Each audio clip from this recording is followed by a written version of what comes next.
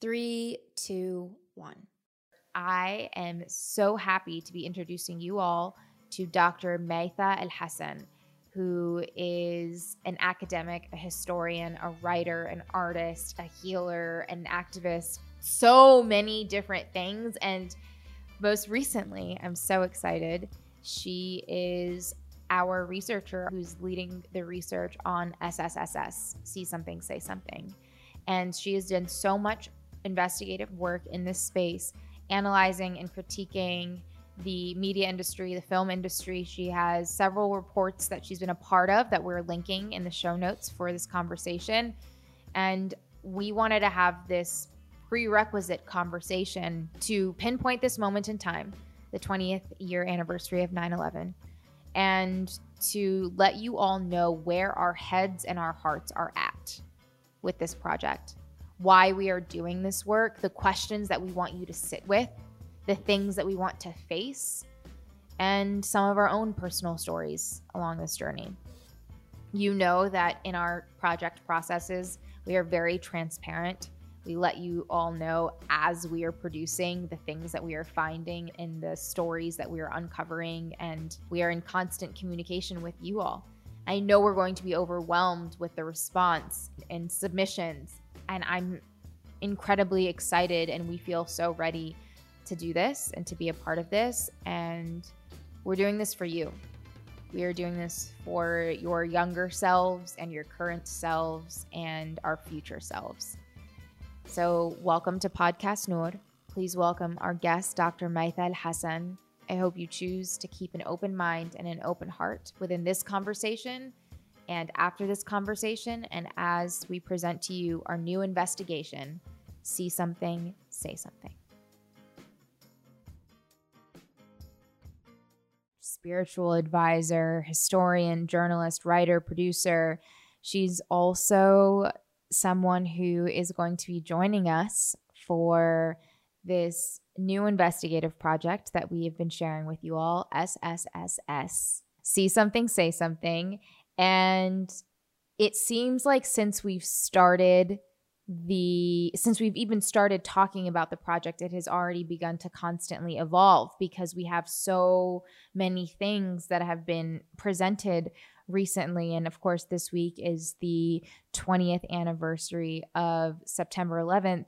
And I think time to set an intention on how we begin to talk about that event and the events surrounding that moment in time and its impact on our culture and our identity. So welcome, Maytha, and I would love to hear from you just where your heart is at this week.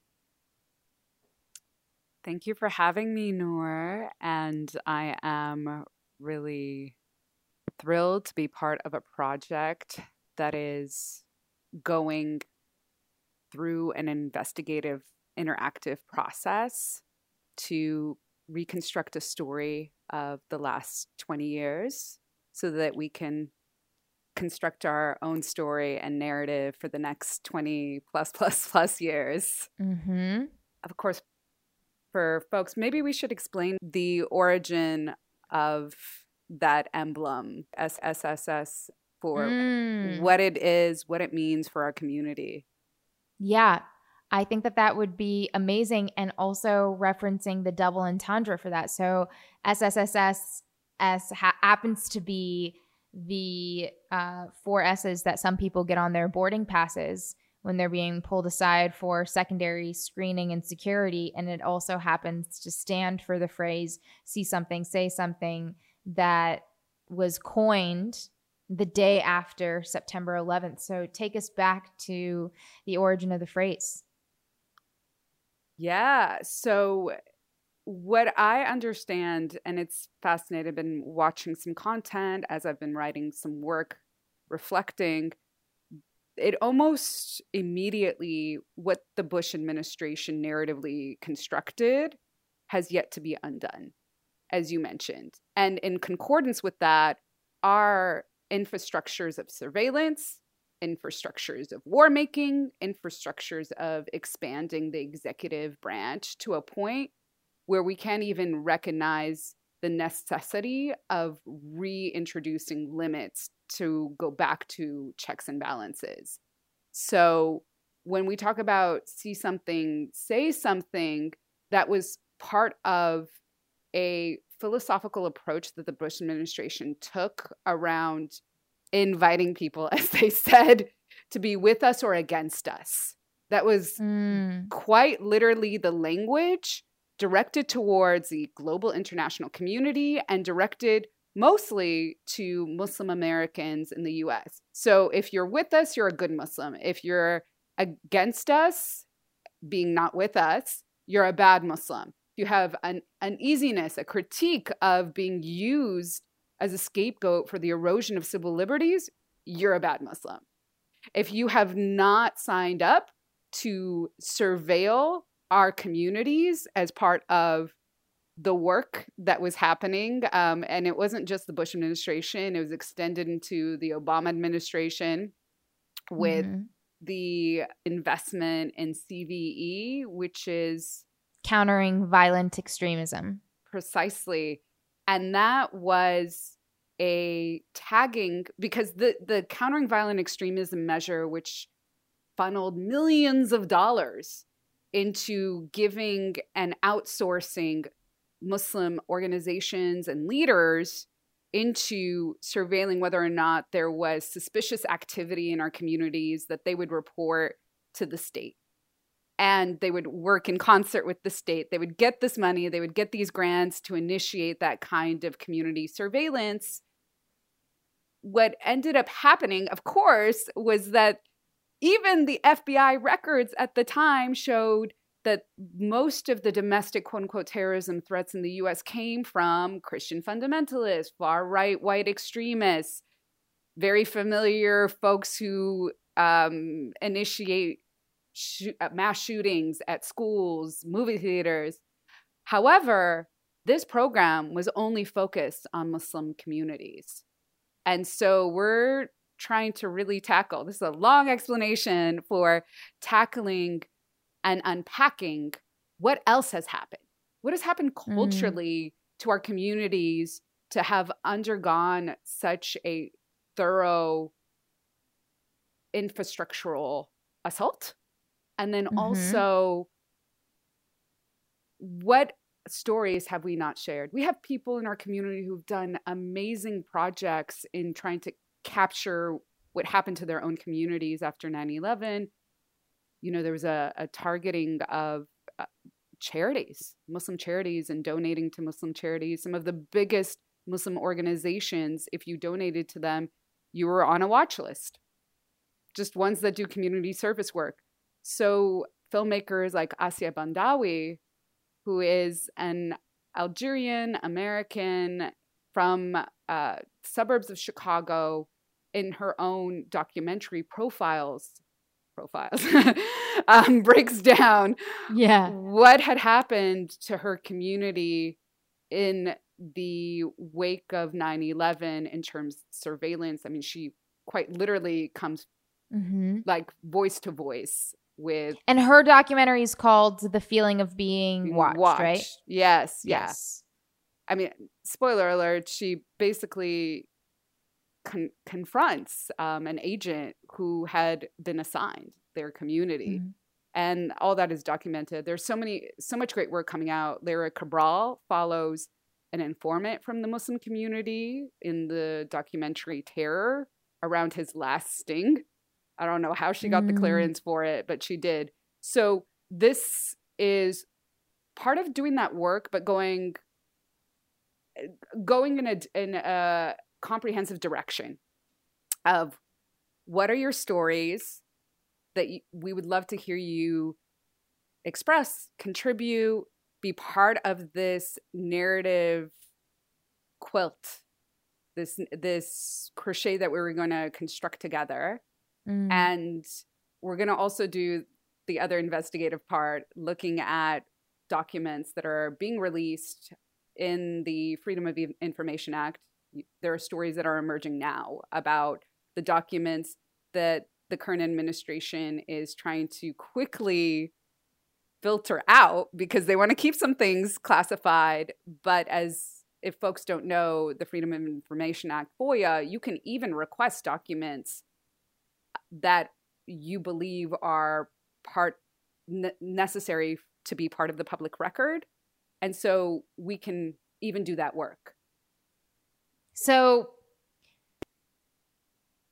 for those of you who are following this just as the documents are being released, or as we are going to start understanding more of what actually happened around 9/11, we know that the story about Muslims in America has been written way before 9/11, and it is continuing to be written now. But the conversation that we are bringing to the forefront is what it looks like for us to rewrite that story, and what it looks like for us to actually analyze the impact of the story, the community story that has been written about us for a very long time. And this comes from this place of, why is it that so many Muslim Americans, myself included, felt so much shame around who they were growing up, and felt so much shame around their identity, and really mastering this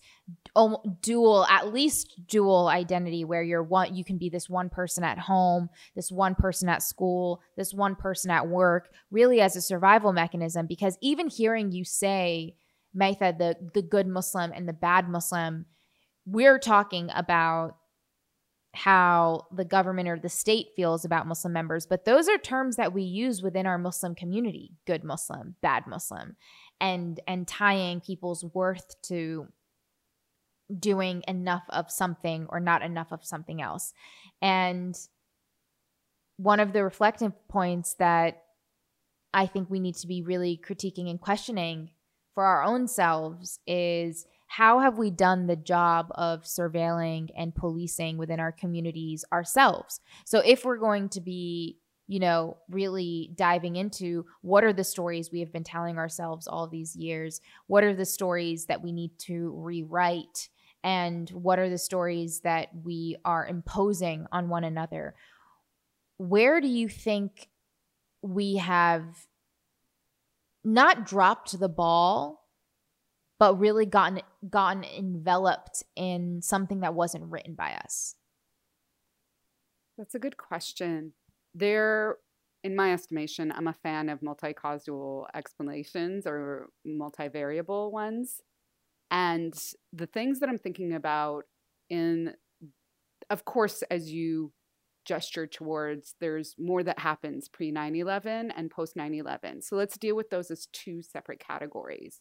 So pre 9/11, the migration of folks from quote unquote global South countries like Africa, quote unquote Middle East, Botswana, whatever you want to call it, middle world, different parts of Asia, South Asia, East Asia, Southeast Asia, the Americas, Central and South America, were previously banned, excluded from coming into the U.S. until 1965. So there was a reopening of the country that came on the heels of the civil rights movement as part of a liberalizing trend in Congress. And I'm not the first person to say this. 1619 Project has this theory as well.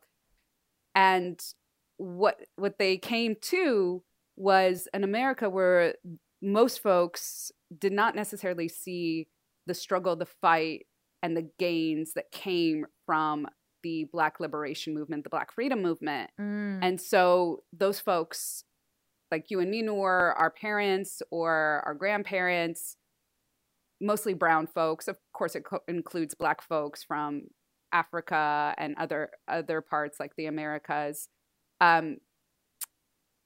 they had, this is me exceptionally generalizing, they had an attitude and approach with America. I'll narrow it down a little bit. For sure, I know this of a lot of Arabs that come to America and Arab Muslims, that what they were interested in America was economic mobility.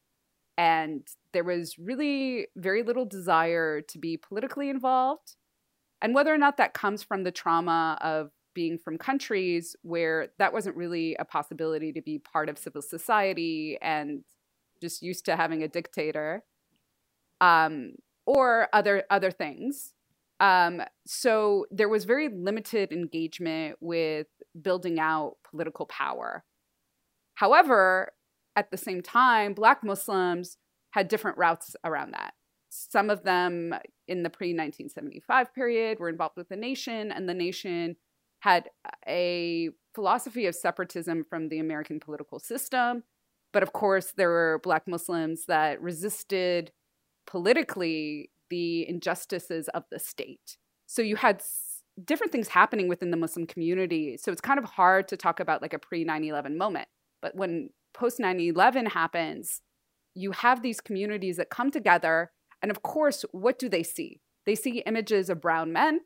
And so, and of course, that's all conflated and flattened out as an Orientalist, one group of people understanding of us, right? And so while most of the folks who were involved in this operation were from Saudi Arabia, right? We know that. And so they were looking to people who looked like those people to come out and condemn the attacks. They were looking for the moderate Muslim, quote unquote.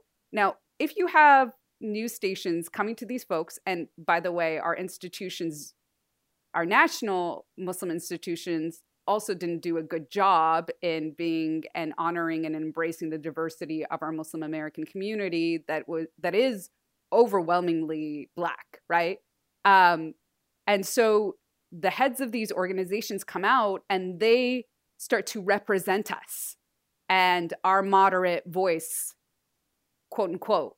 And so what they do in this space is, and this is what I think going to your question of a missed opportunity, is because they don't have political leverage or political power, they submit to the limited false dichotomy they're offered. And that is, oh, wait, I'm somebody that just came here to make money and I pray. I'm a good Muslim and we're good Muslims. And we just need to distance ourselves from anything that resembles a critique of the injustices of America. And so what we could have been doing is instead say, why don't you talk to Saudi Arabia? Like, why don't you also get your story about the history of Muslim Americans from Black Muslims? Also, what people could have we had that we now are building power around? We have Ilhan Omar, we have Rashid Tlaib, we have Keith Ellison, we have so many folks that are now making it in terms of local political offices. But at the time, during 9/11, we did not. Mm-hmm. Because it was about an economic mobility and just put your head down, do work, make money, and that's what you came to America for. Mm-hmm.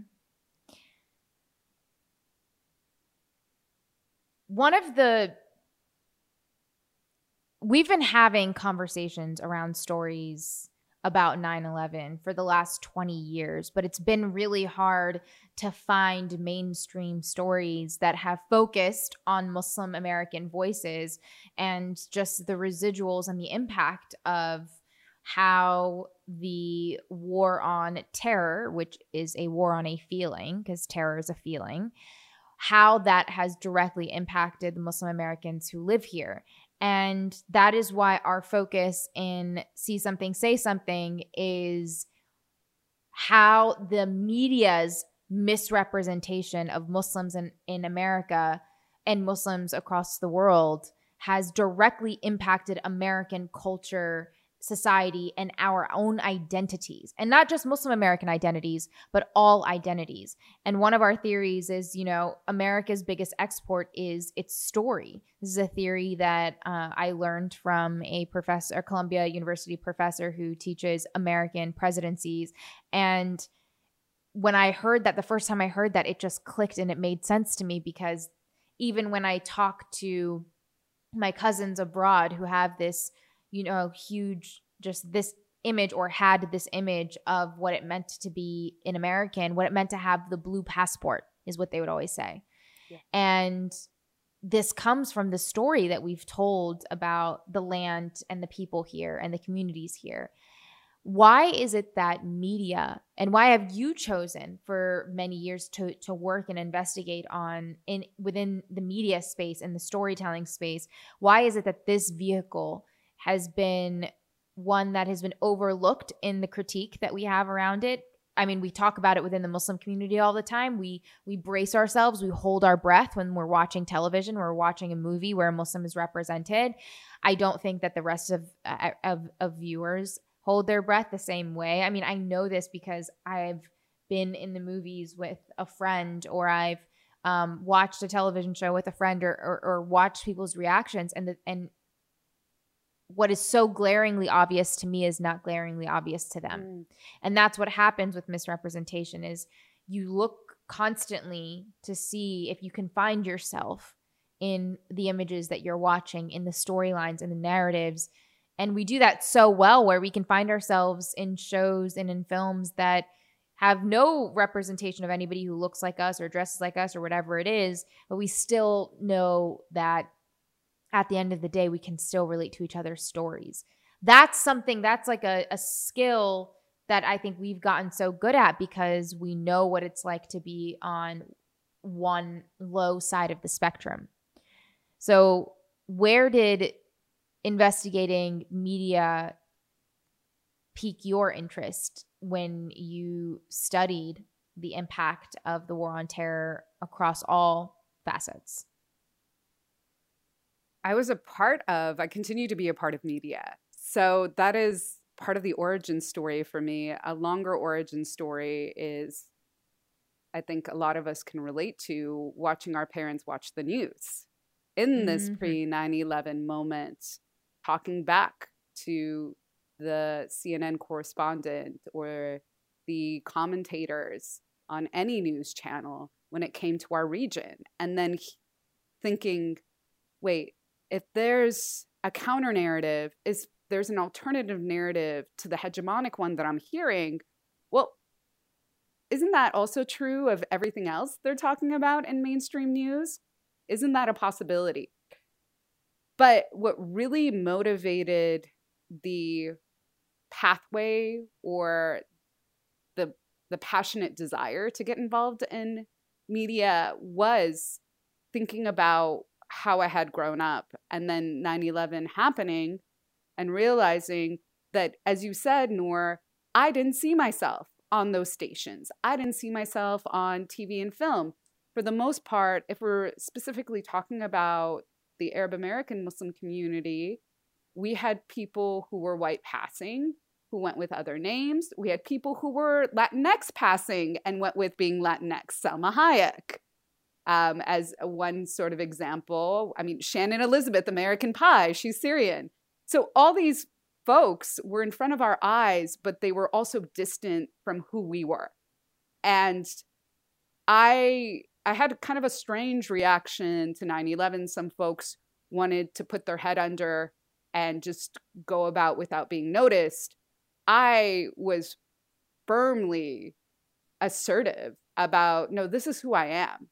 I'm not going to fit. Now I know I don't fit this imagination of this limited imagination of what you expect an American to look like.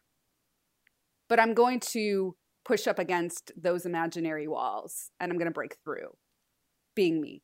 So I was a part of media. I started, strangely enough, writing for blogs. Remember, blogs were a thing, and people actually went to those spaces. Those were some of the first third spaces, alternative spaces we had to tell our story. And news stations started to pick up from those stories from blogs. And then that ended up being a really strange pathway for me to do Arab American view-like variety show called What's Happening. And then I came into this show on Al Jazeera that Ahmed Shihabuddin had conceptualized that would integrate live social media commentary called The Stream. And I ended up filling in for him. And then after that, started writing for HuffPost, doing more things like The Young Turks, and writing for CNN even. And then as I'm writing, I'm realizing a lot of my critiques are around the language that we've been using. How do we understand what terrorism is? What is the Arab Spring? Why do we use that term? And then something happens where I go into Hollywood. It's just such a funny little transition growing up in Southern California. For most of us who are born and raised in Southern California and Tongva, Chumash land, the industry's right there. Like Hollywood is there. We're doing our thing. We're social justice organizing. This is one of the most organized cities in America in terms of social justice work. We're teachers, we're dentists, we're factory workers. There's so many factories here, but the idea of Hollywood is just an over there thing. When I was doing my PhD program, I was being asked to do all these 101s on what are Arabs, what are Muslims? And I would usually start from the most obvious, convenient place, which is a visual. And that visual comes to us from Hollywood. And so I would begin by offering them a cinematic history of the representation of Arabs or Muslims, whatever I was doing, so that I could show them where their stereotypes, where their conceptions about our communities came from. And it was dramatic, Noor. I gave a talk to a school in Cleveland, a high school. I was listening into a conversation with young folks, teenagers. And this girl was sharing a story about her deep, irrational fear of her mother going to the dry cleaners. She thought every single time her mother was going to go to the dry cleaners that she might not come back. And you know why? Because the guy at the dry cleaners, again, pre-9/11, had a turban on. So again, we also got mixed up for Sikh because that's how ignorant Orientalism works. But what connection did she make? She saw that image in Indiana Jones. And so for her, after hearing the connections that were made, and through doing these talks, I realized that there was a triangulation happening, that there was politics, popular culture, and public opinion, and they operated on this triangle influencing each other. So we can't necessarily pinpoint this is the reason why you just see good Muslim, bad Muslim images. Of course, Bush said that. We can look at when it happened in the political realm, but he's also feeding off of a narrative system that existed in Hollywood for so long. In the 1990s, it was a slew of terror genre films like Executive Decision, True Lies, Back to the Future. You have your own Back to the Future story. Yeah. The Back to the Future story is part of why this project is so important to me. When I watched it the first time growing up, I didn't think anything of it. And then when I watched it the second time, which was in the last, I would say 5 years, the opening scene for, I think, Back to the Future 2 is the Libyans are coming, and they're these, quote, terrorists who are dressed, and Doc and Marty are trying to run away from them. There's no other mention of Libya in the entire film. This is just, it's them running away from the Libyan terrorists. And that was in 1985. And 1986, President Ronald Reagan bombed a civilian apartment building in Libya that killed several of my family members.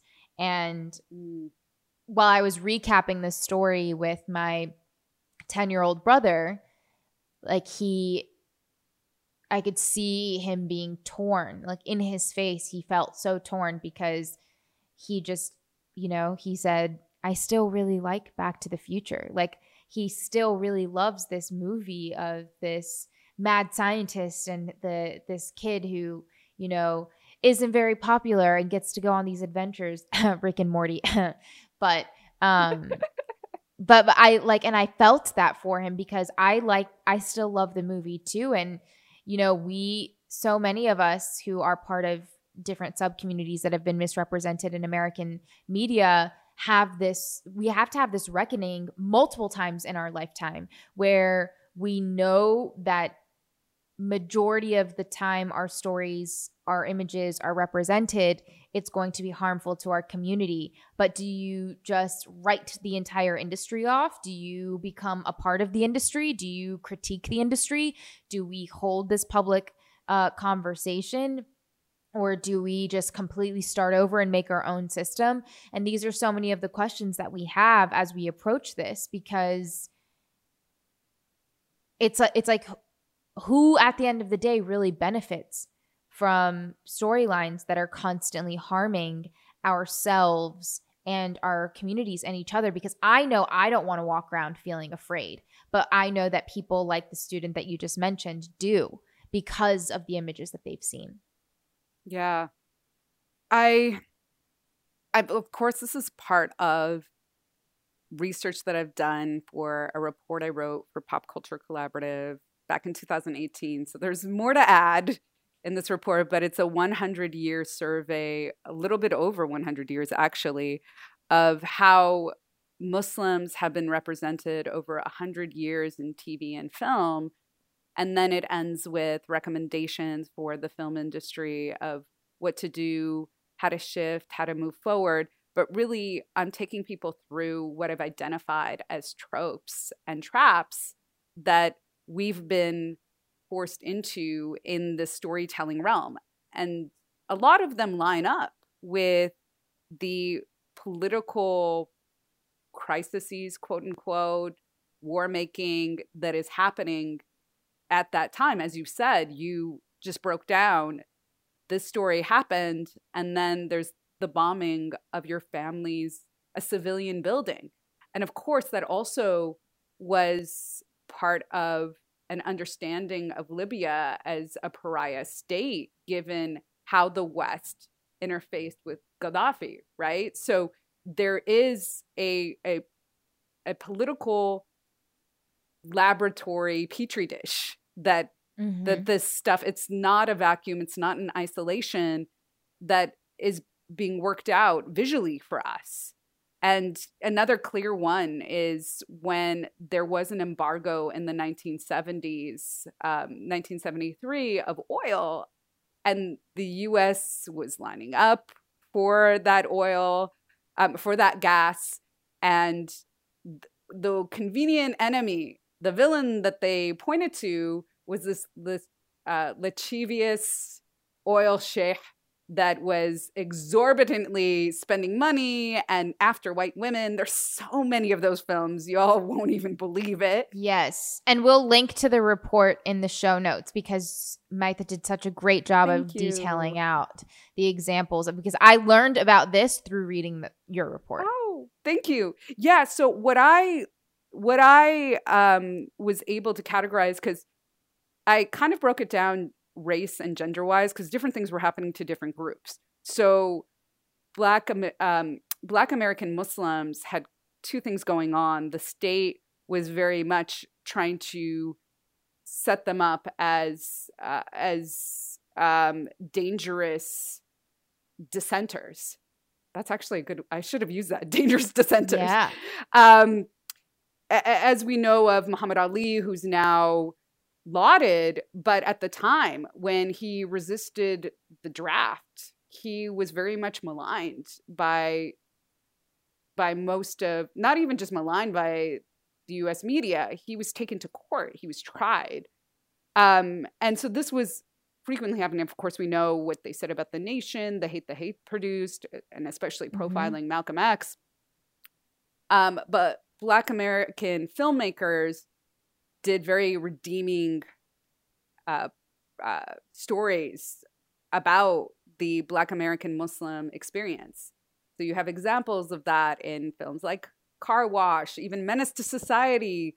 The redeeming character, the moral compass, is a Muslim. You had Spike Lee doing Malcolm X. You have a favorite of mine, Julie Dash, investigating the Sea Islands where Black Muslim communities became fugitives on it during the time of slavery. And she shows how the cultural rituals were retained. Daughters of the Dust. So you had all these things going on at the same time. You had mainstream filmmaking doing something completely different. So Malcolm X comes a week before Disney's animated Aladdin in 1992, with almost absolutely no Muslim voices. Only really one speaking Arab Muslim woman, and that's Jasmine. That was, going back to our earlier conversation, that was literally the only available image I had of a quote unquote Arab woman on TV and screen Jasmine. Before 9/11, because everybody else had, as Jack Shaheen, media scholar who passed away, would call it, women were in black sheets, which is which is such a great way to understand what is happening. And then in a post 9/11 moment, there's this notion of the good Muslim, bad Muslim that is even more intensified. And there are kind of tricks that the industry does to complicate this scenario. So you don't know if it's the white Muslim convert who's the bad Muslim. The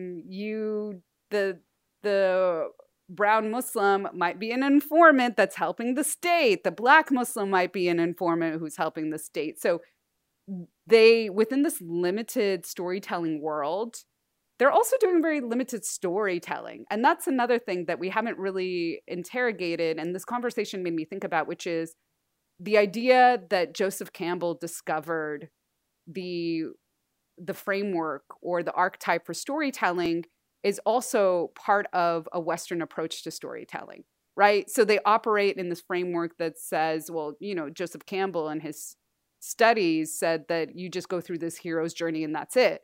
But then what ends up happening is the need to create a very stark villain to the hero.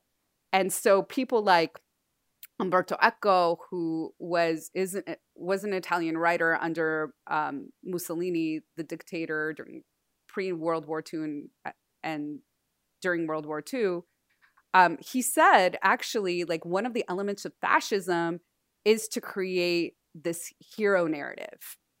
And so we, hopefully through this project, aren't just going to be interrogating the Muslim American experience with the ways that we're represented through media and film and how that's connected to politics, how that influences public opinion.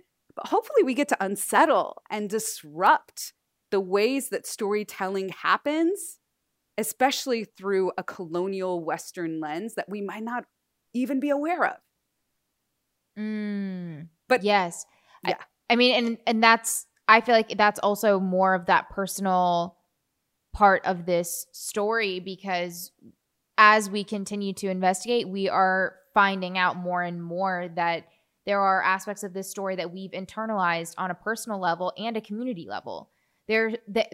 Going back to the doing the state's work for them, we have within our own communities experienced so much horizontal hostility, which is, if you've heard me talk about it so many times before, is that feeling of distaste and hostility between people who share similar values or are within some type of similar community. And that's come from this deep scarcity mindset of you have to be this type of Muslim or this type of way because it's the only way for us to survive, or you have to be this way, this type of way because there's only one television show that's being led by a Muslim right now, and we have to squeeze in all of our representation in that one show. I mean, you work on the show Rami, and Rami has said this, where like that's a huge part of his criticism from the Muslim community is like everybody wants him to include all of these narratives and all of these stories and be a little bit this. Yeah, but the point is, the proof for this is that means we need more stories in general. Like, we need to really be understanding that within our collective, Islam is the most diverse religion in the world. There are people who experience so many different ways of life and life experiences and heritages and cultures that we ourselves are, and this is your term, polycultural. We have so many different layers within us that we have yet to question. We have yet to just like put to the test and ask ourselves, is this me? Is this really me? Or is this what I have been taught that I should be like? Yeah, I have been meditating a lot on what you're gesturing towards, which is how much of how we see ourselves vis-a-vis our faith tradition, our relationship to it, the way we feel maybe boxed in by a community that also feels the pressure of surveillance, how much has that defined our relationship to our practice? Is it now all about what the external identity looks like, what external piety looks like, the performance of it in community spaces? I mean, it actually, if you sit and think about it, it is a mind F, right? It's just, think about the community expecting you to do outward displays of salat, of prayer. And then you have the NYPD counting how many times you're praying to see whether or not you're a risk, if they've brought in an informant into a space and that's one of their metrics. So I want folks to sit with what that does to somebody internally, in the same way when you're walking outside of your door and you're perceived as a threat. What does that do to you? The other thing that I've been thinking about, as you were talking about polycultural, it's a term that one of my mentors, Robin G.G. Kelly, came up with. Vijay Prashad takes that word and does a book-length investigation. You can look at both their work. It's been very informative for me, is how there is a rigid multicultural understanding of being the Muslim versus us existing in a constellation of quote unquote identities, of practices, of cultures that have contributed to defining us and defining our trajectory. And what does it mean that when we go to an MSA and see what their programming looks like, most of it is about what does Muslim identity for Gen Z look like in a post 9/11 world? All these sort of identity questions, which I'm not discounting as being frivolous or not important, but do we even have the space to talk about our spiritual practice? Do we even have the space and the ability to be in community with each other around interrogating and being in a debate about some of the things that we saw as check marks for whether or not you are a Muslim, and then additional check marks if you're a good Muslim? Yeah. I mean, oh my gosh, that has been, I have also been meditating on this so deeply, because I think that so many of us are either in for a reckoning or are going through it right now, or have gone through it, where we're really having to start to ask those questions, because we have to ask where we learned what we learned about our faith from, who we learned it from, and what are the factors in play. And a lot of that comes back to how we've internalized the stories about ourselves, and how we've either tried to run away from them completely, or tried, which is a form of spiritual bypassing. It's just like, we are not that. I mean, you and I have had these discussions about how we grew up using the term Américain, which is American, stands for American, but we also, what it really just meant, it was white, like white American, and how to be less like them, more like them, whatever. But it was always a them. And it was like in the othering of our own selves and being othered, and having our own political leaders use language like us versus them. We have, in so many cases, really taken that and said, there is a them, and have been left with figuring out, well, can you, like, what does it mean to be Muslim, and what does it mean to be American, and what does it mean to be here today as both of those, constantly having your identity questioned in public and in private. And that's the thing, is like, we have to understand what it is that we are taking as truth for ourselves, in order for us to actually show up and know what we actually believe about ourselves and what doesn't ring true. Because I know that in my own experience, and I'll break it down because I know that's a little heady, that as I've come up in the work that I've done, I've also adopted this sense of victim consciousness, where even though, I've had struggle in my experience of becoming a journalist, and I have, not gotten the job because of I'm Muslim, or I choose to wear the hijab, or whatever it is. With all of that, I've still been able to figure it out. I've still been able to pave this path for myself. I've still been able to I'm here today doing this work because of all of the things that I've gone through. And yet oftentimes when I get asked interview questions, the questions are always deficit framed. So it always comes from this place of you've already lost, or or no matter where you are in your journey, you have to overcome something. And even within the questions that are being posed, even within the pre-interviews, or even when you do share your story, and oftentimes it's the lens and the prism that people are looking at you through is so thick, so strong in the misrepresentation of it, that you begin to question yourself. Is that true about me? Am I really the victim that they make me out to be? And that requires us taking ourselves out of the situation that we're in right now and almost looking at it as objectively as possible. And objectivity is going to be a concept that we're going to interrogate very thoroughly in this process, because what does that even mean anymore? But it really is going to require us to show up so openly. And that was one of the intentions that we made when we got together about this project, is how are we going to choose to show up with openness? Because we have no idea what is to come. We don't know the information that we are going to receive. I mean, this 20-year mark is so huge because it means we're going to have access to information that we've never had access to before. And I ask myself, and I ask you and the people who are listening, are we ready to actually face ourselves? Are we ready to face the stories that we've internalized? Are we ready to potentially let go of some of the narratives that we've adopted and that we've taken to be gospel, and ask ourselves, what do I actually want? What is my actual story in all of this? And Maytha, why is it so important for people to choose to show up for themselves and acknowledge the stories that they have been telling themselves so far? I want to go back to something you said a little bit earlier, which is that there was a reckoning. There is a reckoning.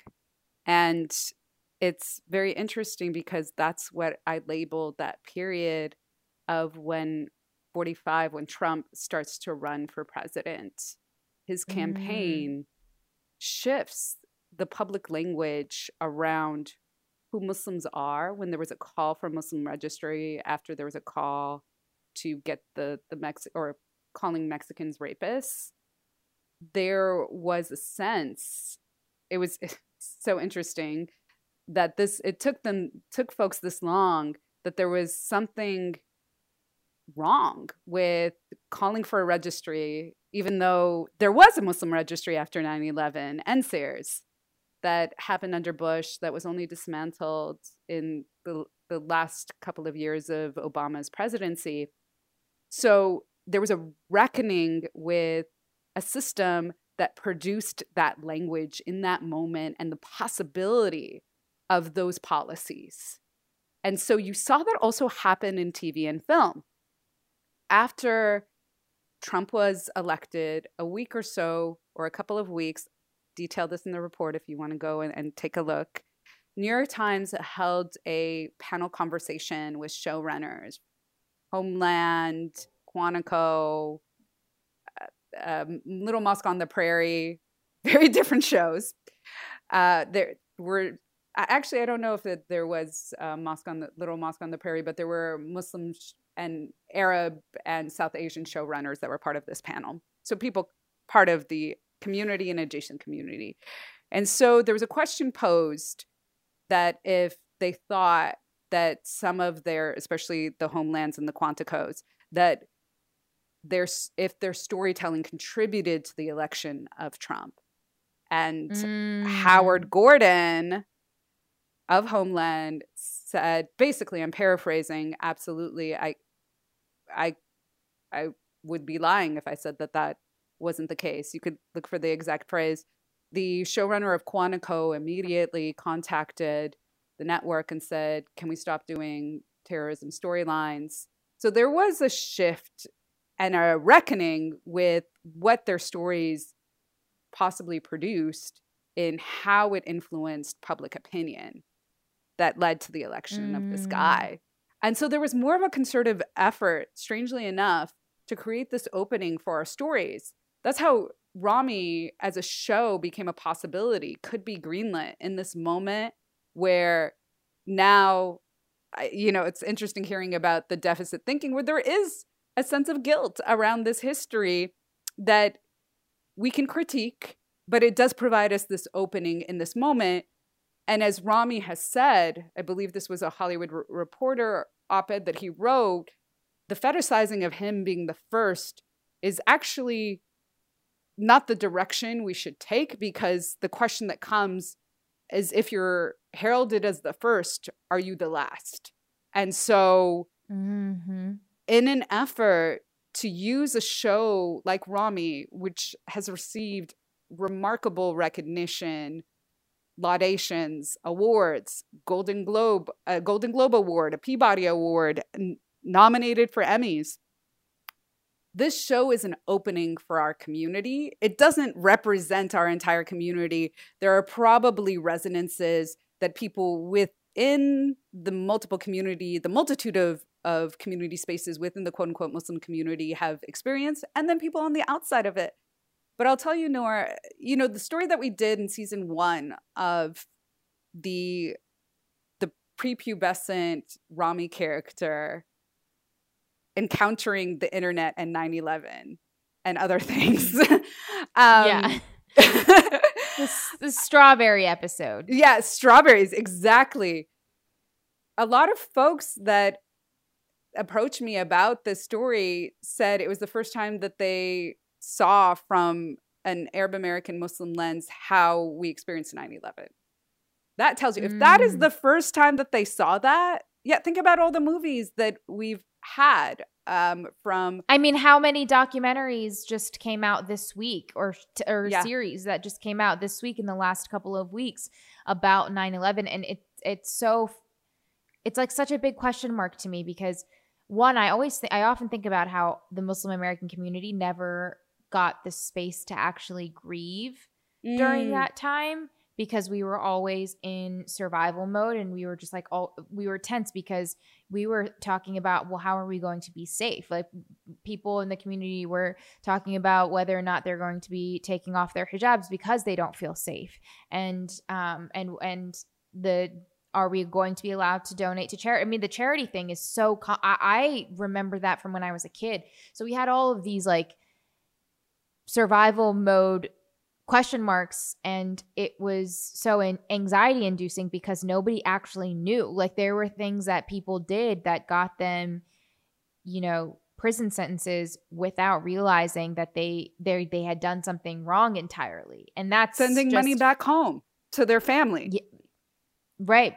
Yeah. And just there always being this question mark on you. And so instead of actually grieving this huge national and international tragedy, you were made to constantly pick up this new trait of having to condemn actions that you didn't know people were doing about people who you have no idea about. And it just continued. That habit just continued. Anytime there was some type of attack that was done by someone who had claimed to be Muslim, which again wasn't the majority of attacks in the United States ever, we have to come up with what are the statement. Like, I literally remember people in my newsroom asking if I was going to put out a statement, and I was like, why do I need to put out a statement? Why do I have to say anything? After 9/11 or after? Not after 9/11. Not after 9/11. Just other attacks. Yeah, I was 8 years old. I hadn't put out any statements. I think you were a little young. I think you were a little young. No, but it's just like, it's this thing that was always on our minds constantly. I mean, my 10-year-old brother does. He feels like he has to say something. Like, we were just talking about that. Like, the fact that he feels like he has to say, I just want as he's been watching, because he's been obsessed with 9/11 documentaries recently, he's literally said to me, I just want people to know that we're not all like that. And that comes from that Aw. place of feeling Yeah. like you have to condemn something and defend your identity. And I'm like, why this 10-year-old American kid should not have to feel like he has to do that. No You kid know, should ever feel like they have to no, do that. yeah. You were mentioning documentaries. There are other spaces where we flourished storytelling wise, interesting enough. And the Yeah. documentary space has been big for us and our community, independent filmmaking, the films that go to Mm-hmm. Sundance, South by Southwest. Um, so many of that indie circuit space, or so many of our projects in that indie circuit space have taken off and have been warmly received.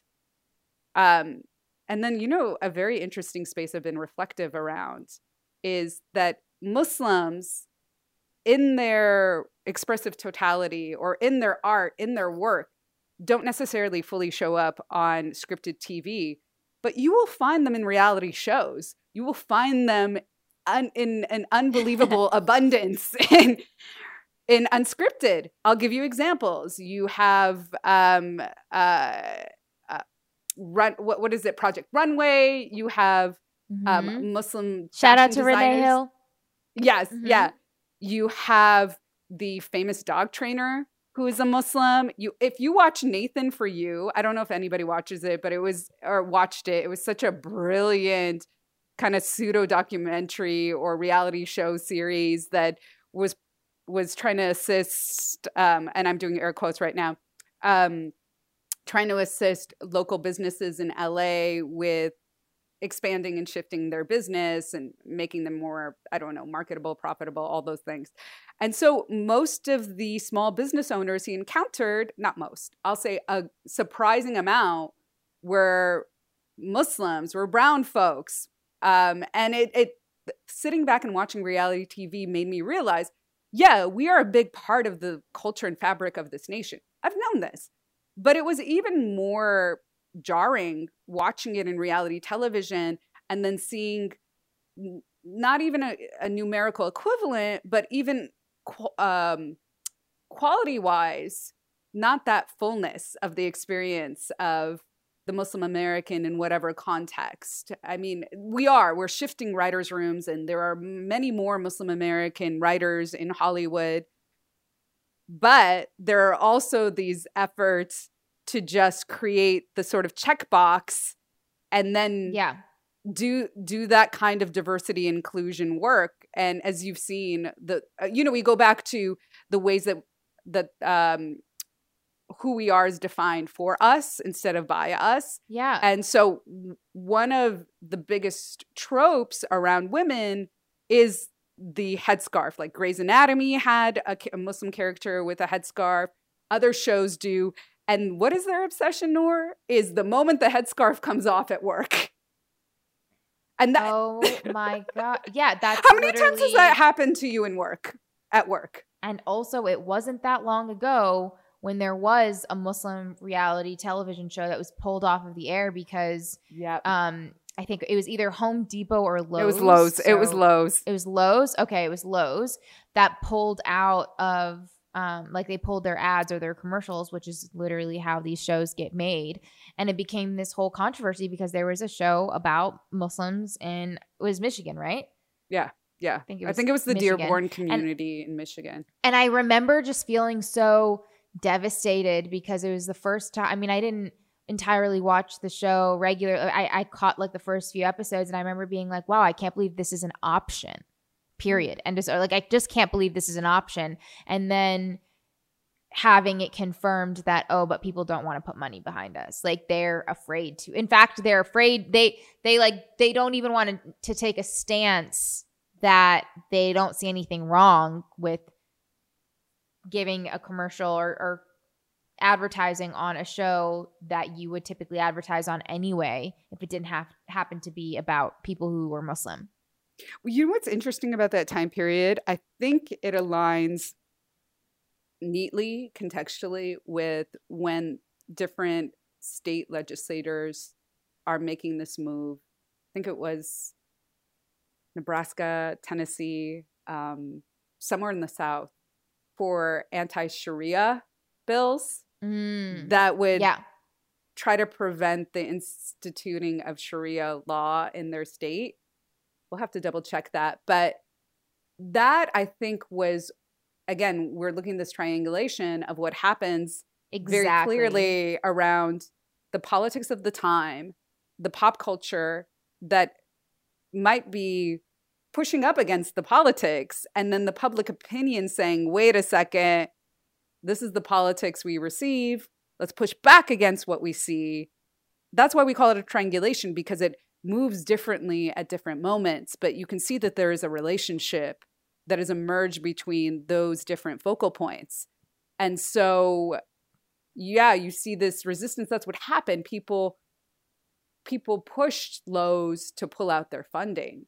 Those same folks who had this anti-Muslim sentiment, who clearly were xenophobic, and influenced by, I could tell you, I've done reports and surveys around the political ads that congressional reps used in their incumbency runs, and they were horrific. They actually look like satirical cartoons, Islamophobic satirical cartoons. You think that they're doing something cartoonish, but it was a reality drive to manipulate going back to 9/11, that tender fear that folks had in that moment, and to continue to tap that nervous system and say, wait a second, did you release your sympathetic response? Did you release your freeze, flight, or fight? No. You have to extend that. And so people are dealing with nervous system fatigue around having to be in that, what they call a hyper arousal moment, or in high alert, in this alarmist phase of biochemical reaction of a nervous system that is frazzled and continues to be tapped. Yeah. Visually. So what we're saying is that we have to feel our feelings all the way through. Yes. And that we should probably dissect why we waged a war on a feeling to begin with, because when you wage a war on something like terror, it means you could be waging a war on anybody, because anybody can technically terrorize you. Precisely. In one of these, I'm sure it's one that everybody's been watching now. I think it's called Turning Point 9/11. It's multi-episode series. And Barbara Lee, who was the sole opponent on September 18th to the authorization for use of military force, which authorized not just the invasion of Afghanistan, but I think 19, 20 other countries and 40 plus invasions, and is still in use today. She's the sole opponent. What she said was, and I want us to think about like what it meant at that time, a week after 9/11, less than a week after 9/11, she hits the floors of Congress and says, hold up, this is a very general law that creates a dangerous precedent for expanding executive power. And we are not going to be able to pull back from that if we authorize this. And not to say that we are diminishing the pain, the suffering, the feelings that people are experiencing with losing their loved ones, and the tragedy that folks have to sit with. But in a moment where our feelings are so high, right, where we haven't processed them, you need to depend on leaders, not depend, but your leaders should be the ones who say, okay, hold up. I'm going to use my knowledge of this system and be rational about what this could mean if we just operate from a feeling. And so what she closes this documentary series with, sorry, spoiler alert, is she said this authorization for use of military force set the stage for perpetual war. And 20 years later, is she right? She's right. Yeah. She's absolutely right. Yeah. I mean, it's almost chilling it is chilling to realize that there has really never been a better time to finally tell this story, because we have so much information now over the last 20 years, and we are witnessing, all of us around the world, the perpetuality of the war that we are talking about in so many different facets, because it's not even just what happened in Afghanistan, it's also what's happening on our television screens, on our computer screens today. And with that, we have an ask that for our community members, because one of the reasons that See Something, Say Something is so important and needs to be done is because it is going to be a community-led investigation. And that means that we are asking you all to contribute your stories. We have created a poll that we will link in the show notes, and an email address that you can submit stories to. And we want to hear from you. If you are somebody who has been impacted by the misrepresentation of Muslims on American media, if you are someone whose opinion on Muslims has changed because, or been developed because of what you've seen in the media, if you are an educator, if you are somebody who worked in congressional offices around 9/11 and until now, who have heard things, seen things, read things, if you work in a newsroom, we want to hear from you. So if this is a story or conversation that has impacted you in any way, please reach out to us. Maytha, who and what do you specifically want to hear about and from? I'm very interested in the intergenerational dimension of this story. What was happening for folks who came here after 1965, who were migrants? What did they encounter? I also want to know what happened pre-9/11 to them. I know my father experienced a hate crime, probably several, but one that was physical, pre-9/11 in the early 1970s, during a time when there was Nixon surveillance of the Arab community in America. I want to hear from folks who have been here for generations in America, folks who were forcibly brought over here. What has their experience been like in this pre-9/11 moment? I want to know how Gen Z is faring. I want to know about that 8-year-old, with parental approval, that feels the need, like your 10-year-old brother, to speak out against, or that expectation that he should speak out against what is happening.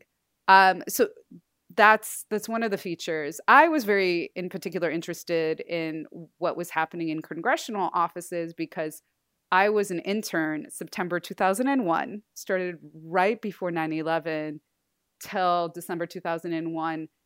And it was eye-opening. And the lowest level folks might even be, like the intern, the most interesting storytellers, because we were the ones who were answering constituent calls. And especially at local offices, when you hear from constituents, you're really being told about the pulse of these American cities and districts. Of course, we want to know what's going on in DC. That's why we're going to be looking at declassified documents from NSA to Justice Department, the Homeland Security, newsrooms. I wasn't around in a newsroom when the story broke, but I know that we had so many people within our community that might have operated behind the scenes in those rooms. What were they being told was the direction of these stories? What could they report on? What couldn't they? Did they have resistance to any of their ideas? Did they feel like they could even express their ideas or their experiences? There's so many different communities I'm interested. And for the folks, I'm an artist. So for the folks who are artists or see themselves doing the work of art, how did that change your relationship to art making? What did it shift for you? Muslim teachers, people in education, what did they have to carry? What did they see happen? There's there's so many facets to this story.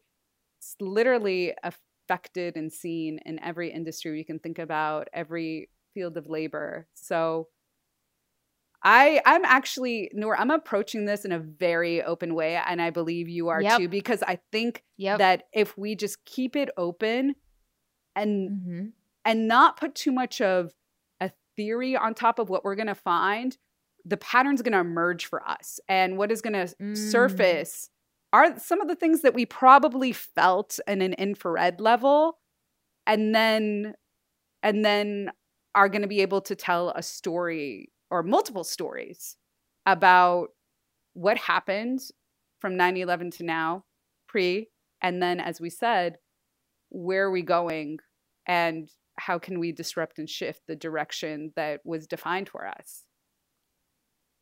How can we rewrite our stories, because there is no better time.